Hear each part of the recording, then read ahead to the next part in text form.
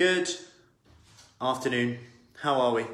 Give me a hello if you are coming in, if you are watching.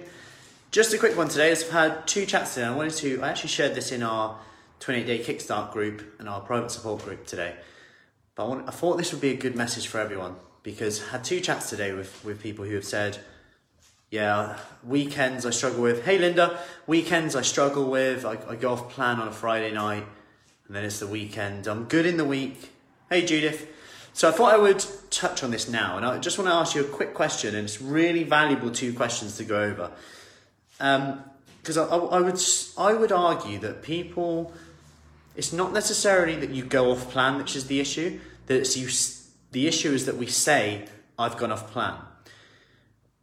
And it might not be, but I think it's well worth time doing this. Grab a pen, grab a piece of paper, put it down. Next time you decide that you've gone off plan, write down the trigger to you deciding that you've gone off plan. So it might be that you ate a biscuit with your cup of tea, whatever.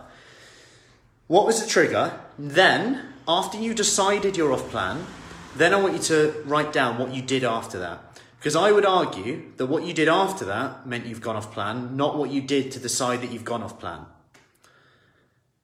My point is that sometimes, do we actually give ourselves permission to go off plan? Because we're very good at putting ourselves down, we're very good at criticising ourselves, and maybe we don't actually know what our plan is.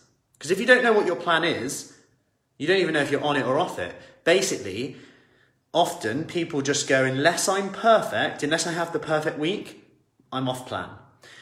That is quite a comforting thought. I know it sounds weird, but it's a comforting thought. Hey Diana, hey Anne-Marie, hey Julia. It's quite a comforting thought because it then gives me permission to do what I want.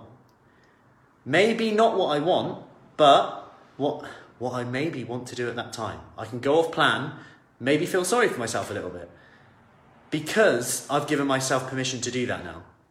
Because I've decided that I've gone off plan. So try this today. Write down the trigger to you deciding, I've now gone off plan. What happened for you to decide that? When was the moment? Were you tired? Were you stressed at that time? Is what you've done does it actually mean you've gone off plan? Sometimes I'd argue it doesn't. Then write down what you did after that.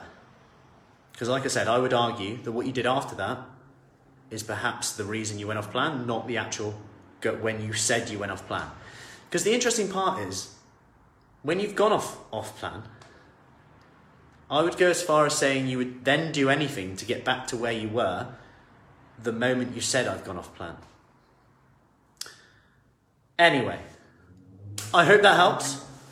Any questions, as always, do let me know. Hope we are good. Hey Diana, exciting news about our new private studio opening in Devizes. So that'll be opening in November. Just thought I'd drop it in there. If you want more information on that, we've got a 28-day Kickstart starting in Devizes in the new studio in November. It'll be around mid-November now. So if you want more information on that, let me know. In the meantime, we are also in Devizes already and in Marlborough and all from home. So any questions, let me know and do that task and let me know if you find anything from that. Next time you just have that in your head. Am I actually off plan? Is it true? Can I be 100% true that I'm more off plan than off it? Because what about if you're actually more on plan than off plan, but just because you were a little bit off plan, you decided to go all off plan? I'll leave you with that thought. Take care and speak soon. Bye-bye.